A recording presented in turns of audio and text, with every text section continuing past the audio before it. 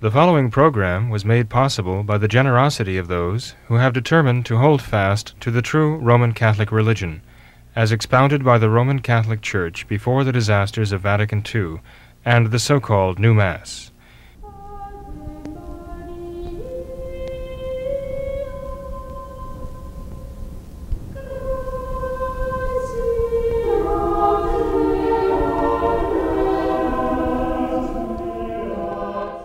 Hello, welcome to What Catholics Believe. This is a Catechism edition.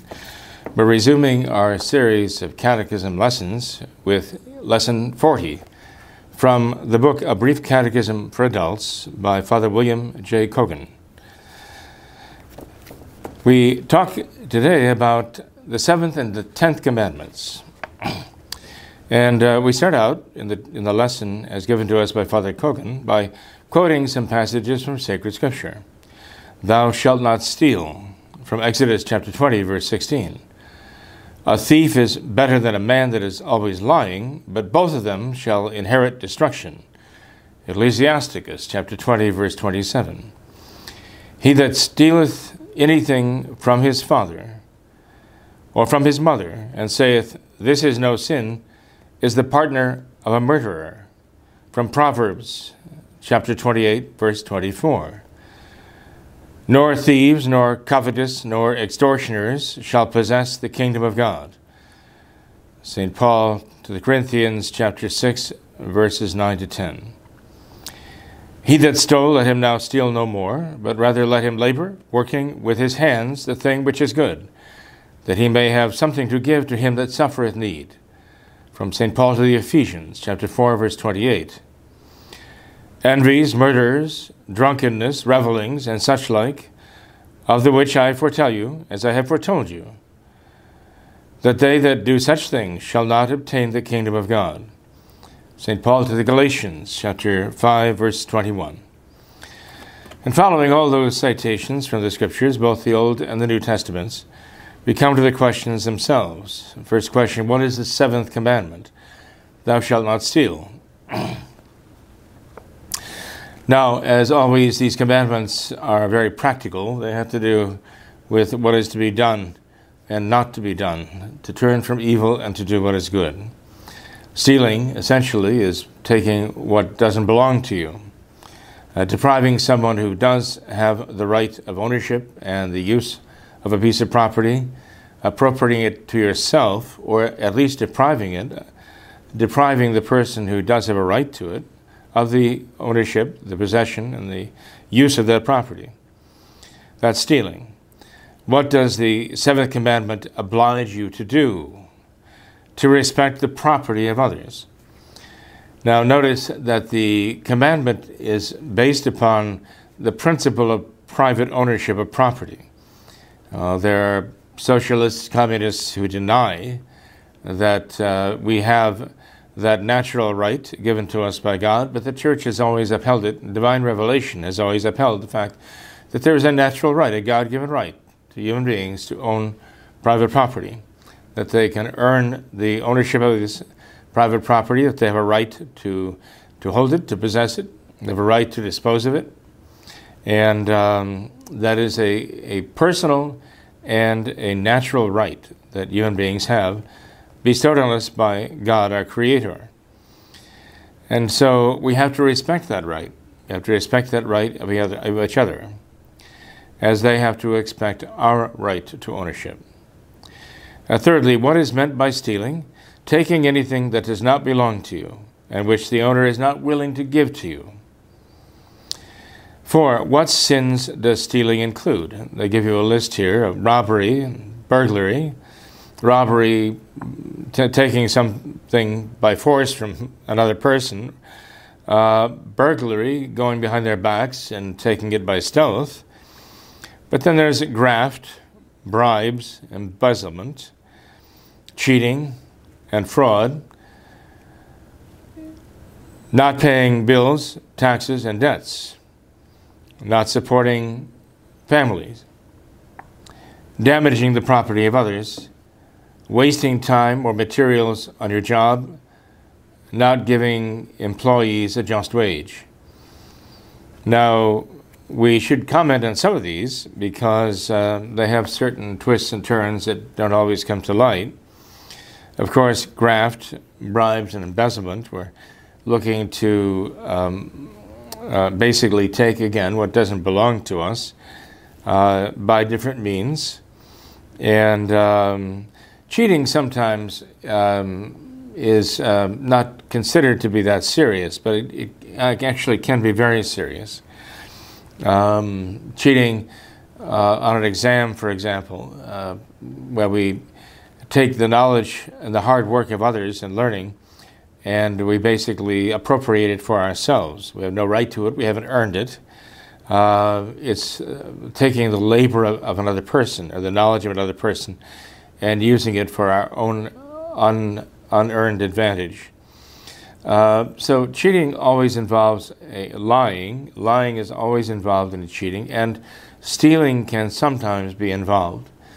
Now, sometimes we can cheat by convincing another person to enable us to cheat, by giving us the answers that we don't have on our own. And so in that sense, it would not, strictly speaking, be stealing. However, not stealing from the person who did the work. But it still could be stealing from the class, insofar as our artificially inflated grade affects how others are graded, the grades that others receive. That could be stealing from the entire class at one time, especially if the teacher grades, as is said, on the curve, according to the the lay of the grades, the distribution of the grade scores. So it is a serious matter, and it always involves lying because it presents as our own work what is not our own.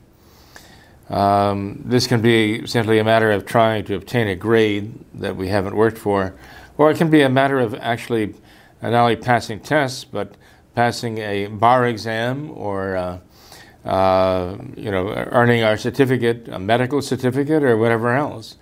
And of course, the more power it gives us, based upon stealing, then the more dangerous it is for those who are our clients and those who depend upon us, depend upon our knowledge, depend upon our skill, and it's a fraud. And so we're actually lying to our clients at that point, who put their confidence in us, possibly even in matters of life and death. So cheating can be very serious, and unfortunately, it has become endemic today.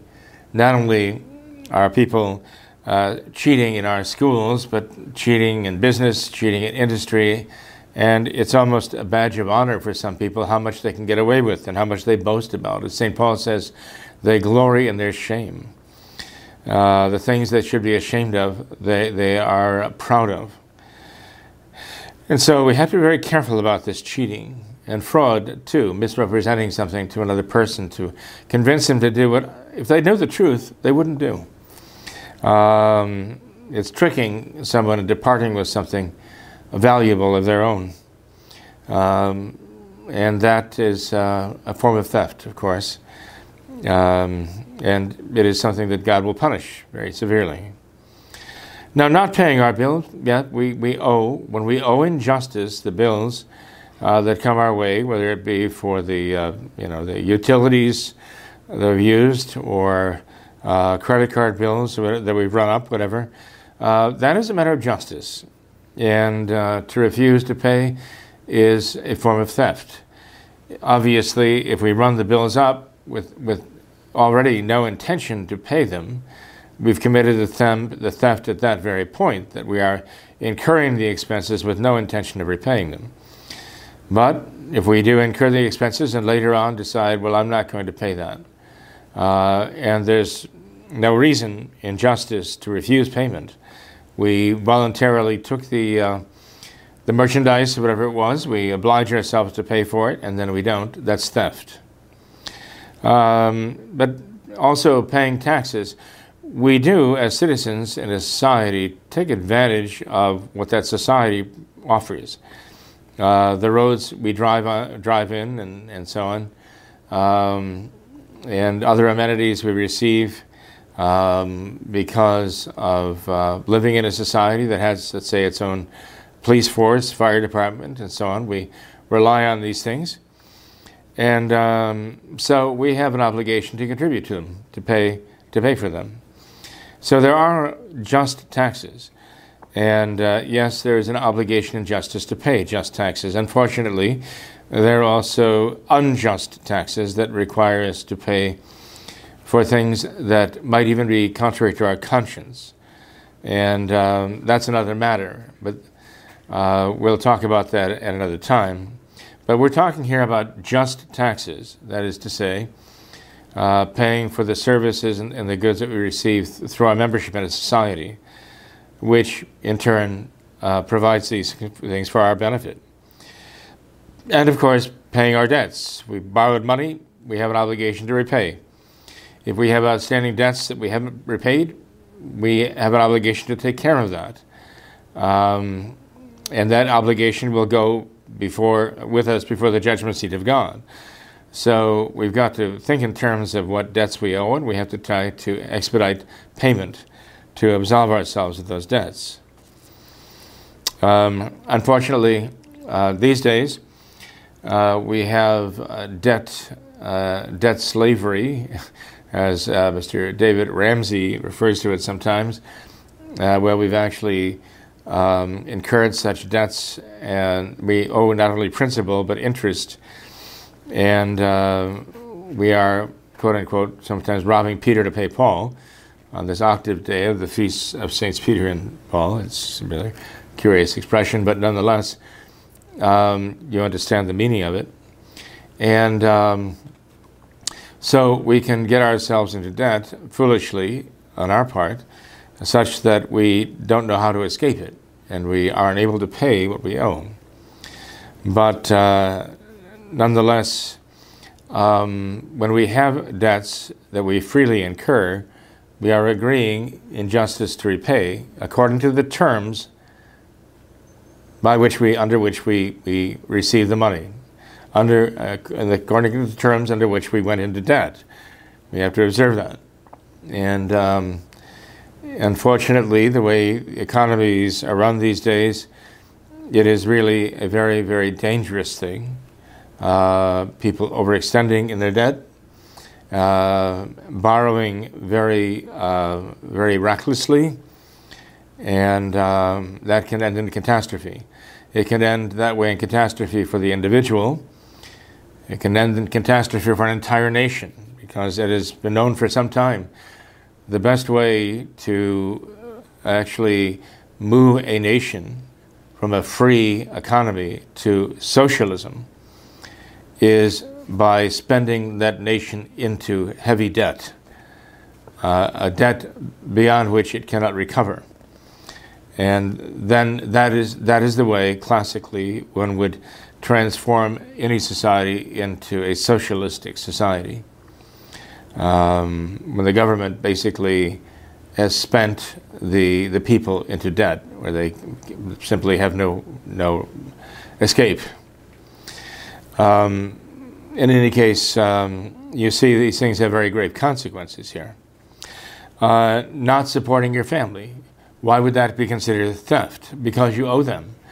A man owes his wife and his children support. It is principally his responsibility to support them financially and to enable them to pay their bills for the things that they need.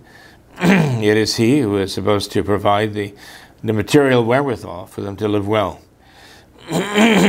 And that is primarily his responsibility, as I say. I mean, sometimes it happens because of illness or death, or whatever other reversals may happen, that the husband and father is not able to provide for the material welfare of the family.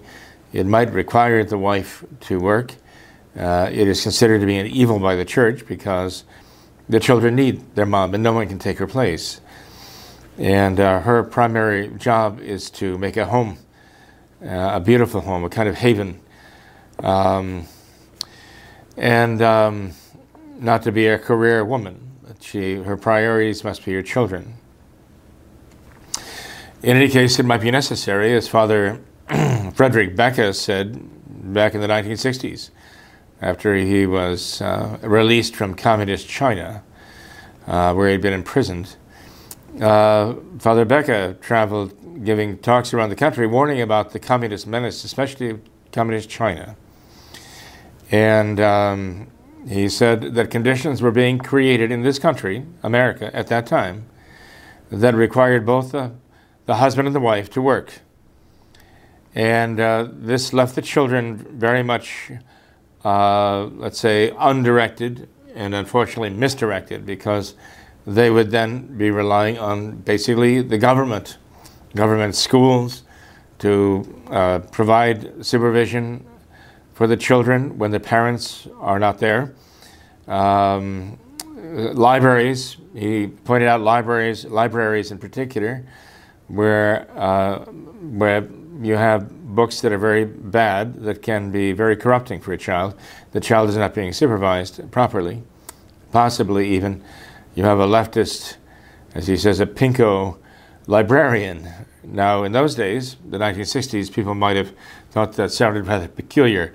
Nowadays, with our trans story hours in the libraries, we see the libraries have become hotbeds of corruption for our children, and all too many cases. So we see, yes, there is a danger there, and Father Becca saw that. He foresaw that. But the reason I mention that is because we see that the children actually are owed by their parents. Their parents owe them their care. They owe them the provision of the material goods they need to live and to thrive.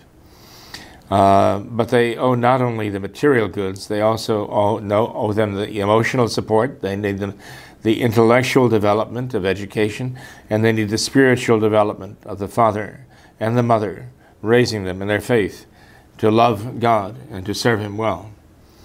All of those things are owed to children. Life is given to them. It is not just a matter of giving life, it's a matter of nurturing that life to perfection. So we have an obligation, and one who fails to do these things through his own fault is guilty, as it were, of stealing from his own children, stealing from his own family. Now, damaging the property of others, obviously vandalism is a sin. As I say, it's not always the thief who benefits by what he's taken. The evil is that the person who has a right to it does not benefit, but rather suffers loss. That's the evil of thievery. And damaging the property of others causes that loss. So again, the evil of it is very grave. Depending on how much damage was done and the consequences of that damage, it could be a mortal sin. Wasting time or materials on the job. Okay, this involves employees. Employees have an obligation to respect their employers, and the employees have an obligation to give what they pledged to give. An employee might be working on the clock. He might be earning an hourly wage. And he has an obligation, strictly speaking, to give the time that he's being paid for. If he's being paid a wage at so much an hour for 8 hours, 10 hours, whatever it is, if that's what he's agreed to, if he's going to collect that wage, he needs to have earned it by working those hours. On the other hand, if an employee has agreed to a job and he's being paid for the job, regardless of how much time it takes, he's agreed to do the job, complete it, and so on, then he has an obligation to do that. It may take less time, it may take more time than he figured, but he has to give the job, and the job well done that he promised that he would, and take the pay that he agreed to. Now, that has to do with the employees.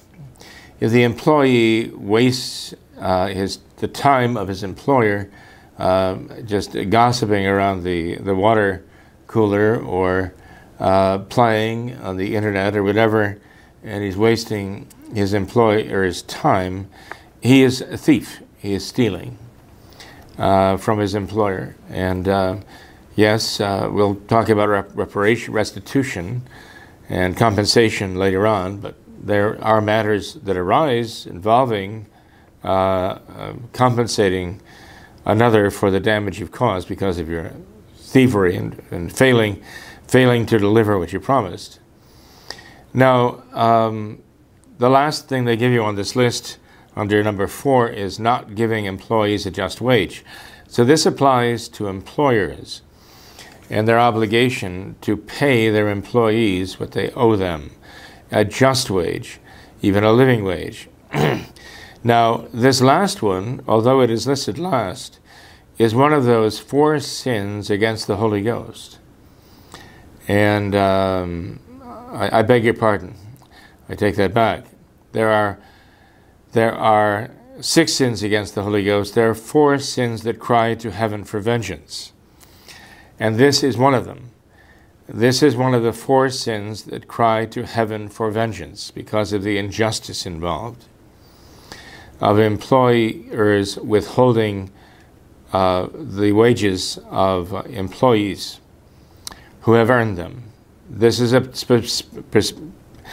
particularly grave form of thievery because the employees depend upon these just wages, not only for their own survival, but for the survival of their families. So that is why this is considered to be a very heinous crime. They would even cry to God to avenge it.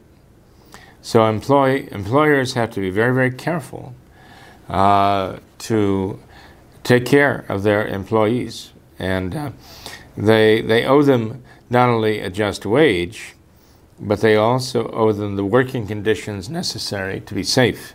We'll talk about that in a minute. What kind of a sin is it to steal? Well, stealing something expensive, they say here in question number 5, is a mortal sin. Stealing something cheap is a venial sin. Well, these expressions, expensive and cheap, can be applied different ways. Basically, the theft is grave according to the gravity of the consequences. If you steal the change out of the cup of a poor blind beggar, you may have only stolen a few dollars worth of coins, but the consequences to his life can be very serious. It might mean going without a meal that day or not eating at all that day. And that's very serious business. Even stealing no more than a single needle, maybe worth a penny or 2, can be grave if you steal it from a tailor who needs that needle to make a living. So again, these things seem not to be that matter applicable today because of the great wealth that surrounds us, but that great wealth is waning right now. And we may well, in the near future, see some serious want. And in a case like that, things become very dear. Even simple things that we take for granted now we may cherish and need to protect and also maintain because it's not so easy to replace them. Anyway, regarding the seriousness of stealing, it often depends upon the gravity of the injury or damage suffered by the person who loses the property. It loses the use and the right, uses the use of the property, shall I say. They don't, because it's stolen from them, they don't lose the right to the property. The right to the property goes with the property wherever it goes. It belongs to its rightful owner. Now, when I was in the seminary, we were told that generally something $50 in value would be the dividing line. Something less than $50 worth of merchandise would be perhaps a venial sin. Something of greater value than $50 would be considered a mortal sin. Then some years later, I was told that now $100 is the cutoff point because of inflation or whatever. I think it's almost impossible to set a dollar limit, though. Again, I think it's a matter of just how much harm, how much damage the individual suffers in losing the property that is unjustly taken away from them. Number 6, are you ever allowed to keep stolen goods? The answer is no.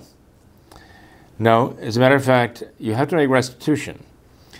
Restitution means that you have to restore the property that you stole, and you have to restore it in good workable condition, the condition that you stole it, at least. You have to restore it to the rightful owner. That's the first thing you have to do. And it's not just giving it up or giving it away. Your first obligation is to restore it to its rightful owner in the condition in which you took it. Now, sometimes it's not possible to restore the goods to their rightful owner. Sometimes the property is perished. Sometimes it's been passed on to others and is untraceable. But the person who took it, the person who stole it, still has an obligation to make restitution and to, let's say, restore the value of the property he took to the rightful owner. If he can't give the property back, then he has to pay for it, or somehow the equivalent. Sometimes the reason why the person who stole it cannot restore it to its rightful owner is because the rightful owner cannot be found. Or perhaps the rightful owner has died, in which case the person who's guilty of the theft may have to compensate the estate of the owner and the legal heirs of the one who owned the property that was stolen. In any case, if it comes down to where it is impossible to constitute recompense, to give restitution to the rightful owner who suffered the loss, then it's still not permissible to keep the property stolen. It would still be necessary to give it to charity, to make a donation to charity, the church, and its charitable work. But one cannot keep the stolen goods or the value of those stolen goods because they just don't belong to you. You have to find a way to satisfy justice by restoring the property to the rightful owner, or at least even in the form of charity. It's not charity strictly speaking, but to give to charity so that the property and its value can be used for some good cause, actually in the service of God. But it behooves anybody who stole anything to try to be sure to return it, restore it as quickly as possible and as thoroughly as possible.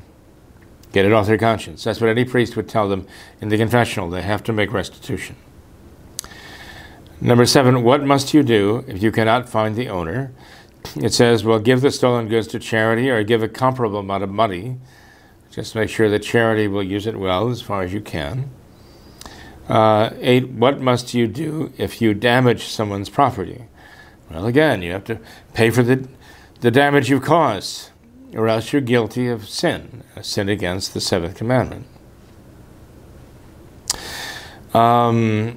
So, I mean, if you're pulling into a parking space and you scratch somebody else's car, you do have an obligation to leave them a note on that or somehow.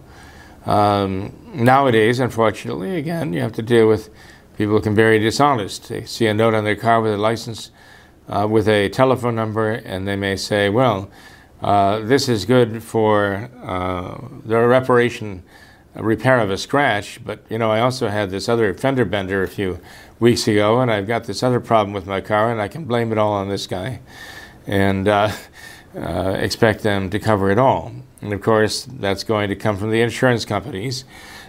Perhaps somebody would say, well, you see, I can misrepresent the damage and inflate the damage so that I can inflate the payout, but it only comes from the insurance company, so it doesn't count. And that's why this person was buying insurance anyway, precisely to cover this. But then, of course, the insurance companies simply raise their rates and everybody pays for it. So, yes, there are consequences to such lies and deceits and frauds in a case like that. So, again, God is the avenger of all these things. We have to be very careful and honest in our dealings. What should you do with something you find? Well, as number 9 says, you should try to find the owner. That's your first obligation. Try to find the owner. Make reasonable efforts to find the owner. What would reasonable efforts be? Well, it depends on the value of what you find. But if you've exhausted all reasonable means of finding the owner, and really can't think of any other practical thing you can do, then you are the owner, that you have acquired this piece of property. If it owns to no one and you find it, if it belongs to no one you can find, but you have the property in hand, then you have the prior right to it as the finder of something unclaimed. If the owner comes forward, though, well, you have to honor that owner's rights. Now, 10 is gambling a sin? And the answer is gambling is not in itself a sin. These games of chance are things that can be legitimately invested in. One may say, well, I enjoy it. I stand the possibility of gaining from it. But in any case, I'm willing to take the risk of losing what I invested in it. And it is a form of investment. Because I just enjoy the game of chance and enjoy the risk involved. It's not necessarily original sin at work to gamble and to enjoy the experience. So gambling is not intrinsically evil, but it can become evil. If you're gambling with somebody else's money, or money that you owe, or somebody else depends on, like your family, for example.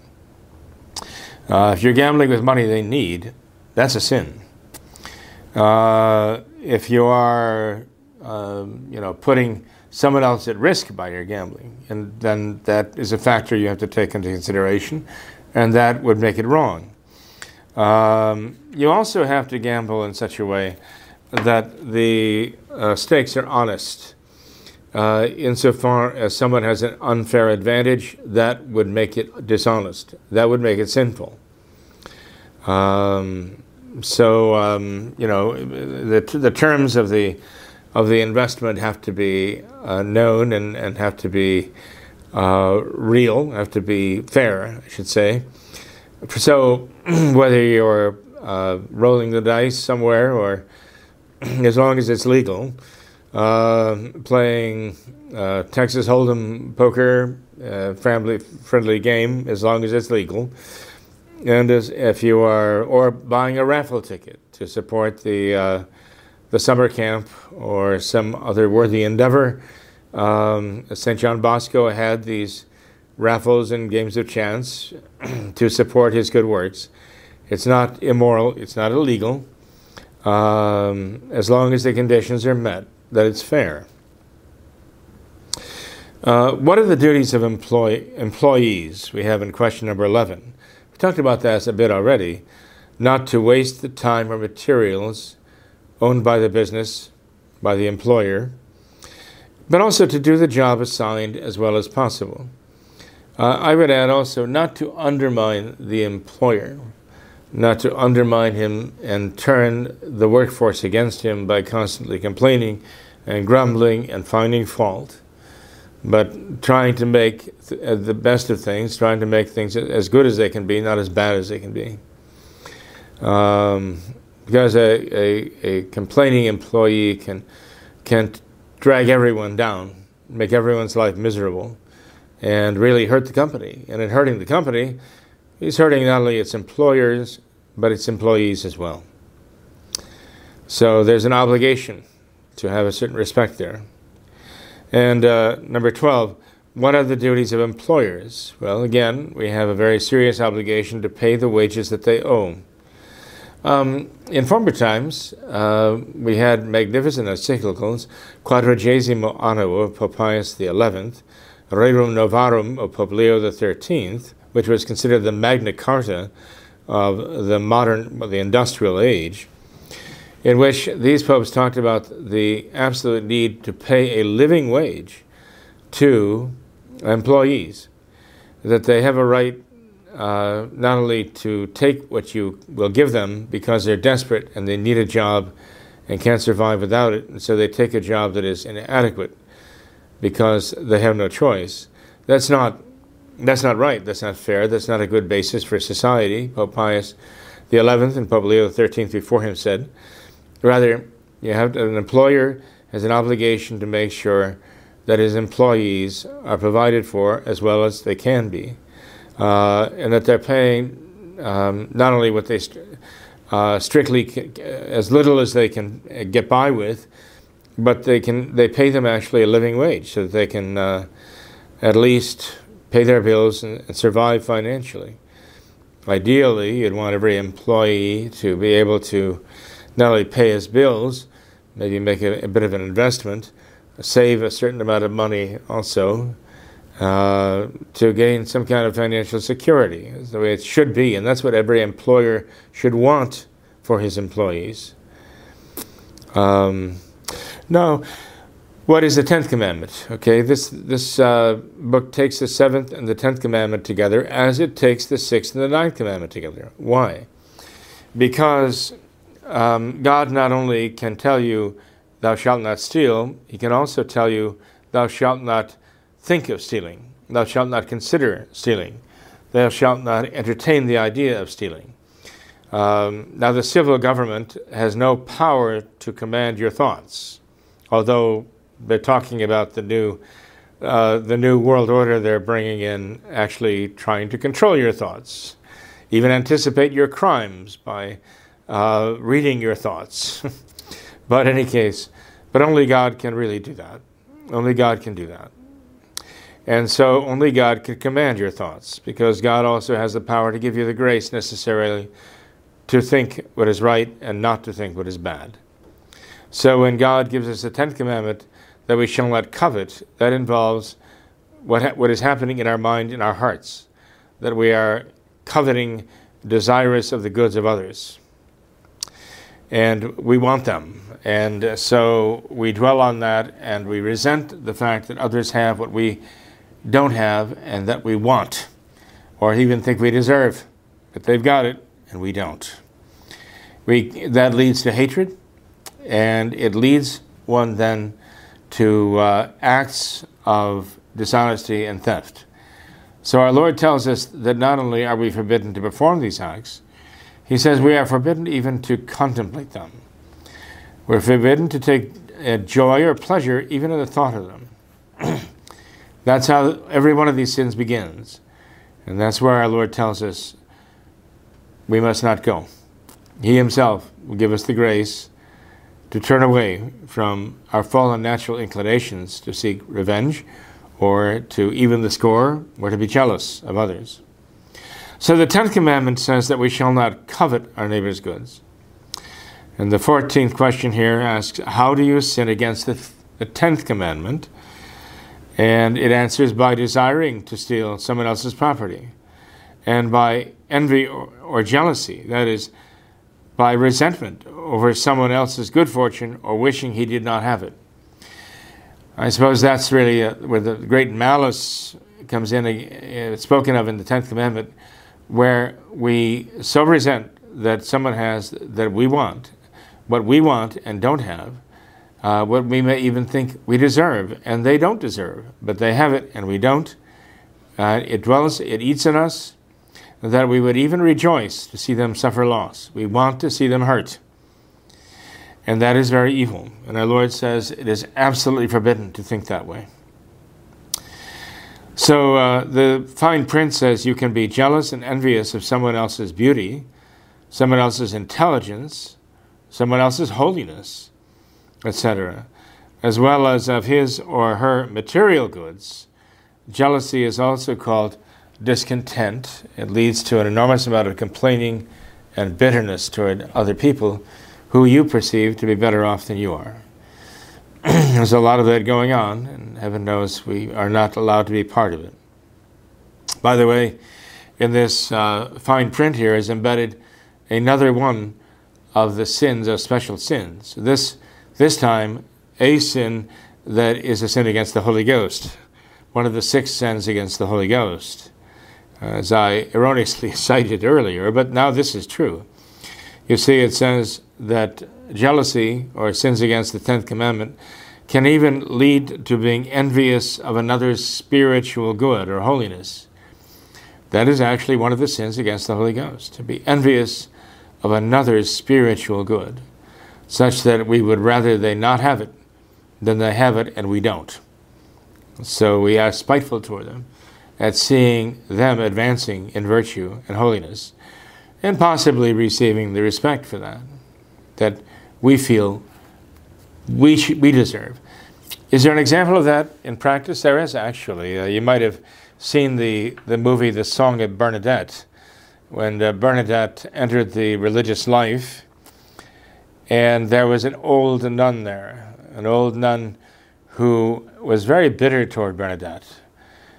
She saw the favors that Bernadette had received, and the old nun felt that she rather deserved them more because she had lived those lives, those years in the religious life. She had suffered. Actually, you could see the suffering on her face. Unfortunately, I think she might have been the self-inflictor of her own punishment, of her own suffering. But in any case, this nun became the caretaker of Bernadette and treated her very shabbily. And Bernadette accepted this with great, great grace. But once the nun really confronted her and just told her point blank, "You don't deserve the graces you've been given. I deserve them. You don't know what it is to suffer as I have suffered," she said to Saint Bernadette. And Bernadette looked very confused, as though she didn't know what to say, as though she had nothing to offer or counter what the nun had said. But in all of her simplicity, Bernadette simply raised the hem of her habit and revealed to the nun this horrible ulcer that was eating away at Bernadette's leg. That was why she was limping as she was. She was in constant pain. And when the older nun saw this horrible wound, she was immediately chastened and realized that she was mistaken. And she became very solicitous for Bernadette, even carrying her everywhere when she went from that time on, because she understood that she was in great pain and suffering very silently, unlike her older counterpart in the religious life. So now we're not allowed to think that way, and unfortunately even those in the religious life for many years, those who have persevered and been very diligent in keeping the rule, they can allow such a cancer to be eating at their hearts. And so when Bernadette raised the hem of her habit and showed this horrible ulcerous wound, that revealed to the elder nun the ulcerous, cancerous wound in her own heart that had been growing there all those years, the cancer of jealousy. And she repented, truly. If it hadn't been for that old religious sister might have gone to hell. She might have lost her soul. But God wanted to save them both. And He used Bernadette to accomplish that. And finally, the last question on Lesson 40, what kind of sins are jealousy and envy?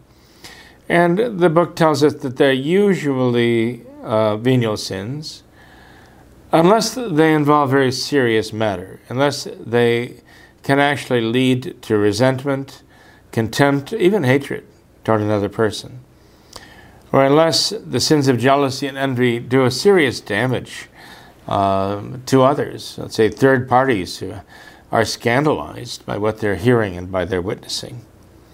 So depending upon the damage that is done by them, yes, jealousy and envy can be mortal sins. In fact, in daily life, the petty jealousies and envies we suffer, or that God suffers in us, with us, are not necessarily mortal sins, but we can understand how they can become very, very bad and do a lot of damage unless they are checked by God's grace and by humility on our part. So that brings us to an end of lesson 40. You see, lesson 41 now covers the 8th commandment, and that is the final one of the 10 commandments covered in the book. Then we go on to talk about other matters. We're getting very close to the end of the book here. So with that, I wish you a very blessed evening, and I ask your prayers, not only for me, but for some of the other dear souls I know who need those prayers.